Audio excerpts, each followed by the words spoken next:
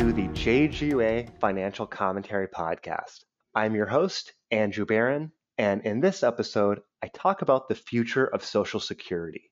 But before we begin, a short disclaimer.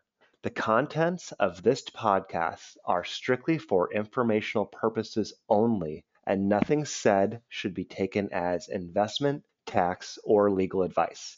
Any strategies discussed may not be suitable for listeners specifically, and JGUA encourages consulting with your advisor before implementing any strategies to ensure they meet your individual objectives. A recent article has a pretty provocative title. It is Social Security's Doomsday is now a year earlier. Should you be worried? While that is clearly there to elicit a pretty good response, before we dig into the article, I'd like to just review how Social Security works. Social Security works by paying out benefits through a payroll tax.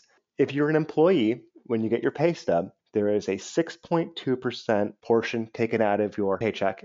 For your employer, they also pay an additional 6.2%.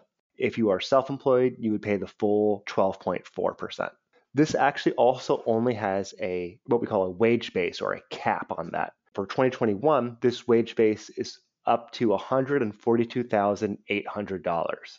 And what that means is if you make over this amount, every dollar after the $142,800 is not taxed by Social Security. For especially high income earners, for example, let's say you make $1 million a year, you'll hit this wage base pretty early on in the year, in the first couple months or so. That is a limitation that is already intrinsically built into the program. Let's review what this article is saying. The article is saying that there is a doomsday scenario in which Social Security is not going to be able to pay out benefits in the way they can now. But what they really mean is insolvency. There is a trust fund that has been collecting values and monies all these years, and it will exhaust those funds, and we will have to rely on just the payroll taxes that we're currently collecting to pay out promised benefits. People are pretty familiar with being able to claim Social Security at age 62, but that's actually the earliest you can claim it. The way that it's actually calculated is something called a PIA, or primary insurance amount. And that is the amount Social Security expects to pay you for your full benefit at your full retirement age. If you were born in the mid-40s through January 1st, 1954, full retirement Social Security age is 66. For everyone born January 2nd, 1954 through 1960, your age slowly creeps up 2 months every year. So it's 66 in 2 months, 66 in 4 months, etc. And then everyone born 1960 and after, full retirement age is 67. And so this is actually another adjustment made to extend the program, because originally when the program was taken out all the way back in the 1930s, full retirement age was 65, which leads me into the amendment part of Social Security. Yes, as is, assuming nothing is done, Social Security will only be able to pay out about 75% of promised benefits to retirees. But like I mentioned earlier, that full benefit is really based on full retirement age. And as a little quirk, for whatever reason, baby boomers, close to 70%, retire and claim Social Security before reaching their full retirement age, which is actually a little shift from the generation before that was more likely to wait till 65. I understand that the ages are a little different, but I did think it was interesting to point out that in past generations, people were more likely to wait and claim that.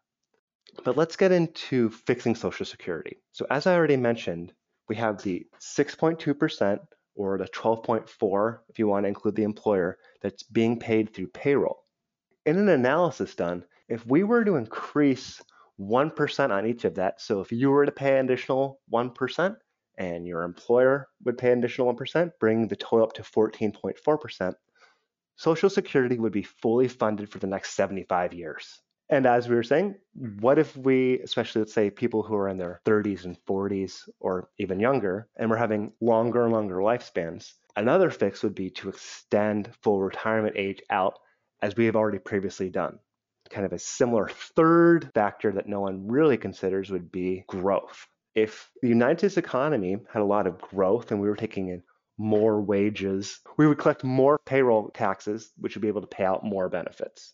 In the same vein, if we were to uncap that 142,800 amount, the amount that you're after which you don't have to pay any more payroll for FICA, for the Social Security, if we were to increase that, or you could have an unlimited cap, that would also seriously help raise more money for Social Security. In real life, I expect it to be a combination of these different solutions that would really come in to fix it. When you see these articles that are concerned, I think it's really more about getting viewers and clicks on their website than it really is about educating their audience, because saying, well, if we have a couple fixes, it's not that big a deal to fix Social Security, isn't nearly as exciting as the Social Security doomsday is now coming.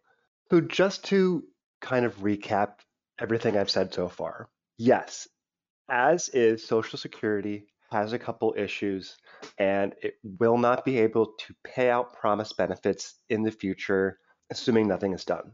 That said, there are quite a few solutions or a combination of solutions which can easily remedy this, between increasing payroll taxes, extending claim ages, growth in the economy where we have more money, more workers, and additionally, if we removed the Social Security cap, meaning you subjected all wages to this FICA tax, between these combinations, I see Social Security being healthy and working the way people expect it to.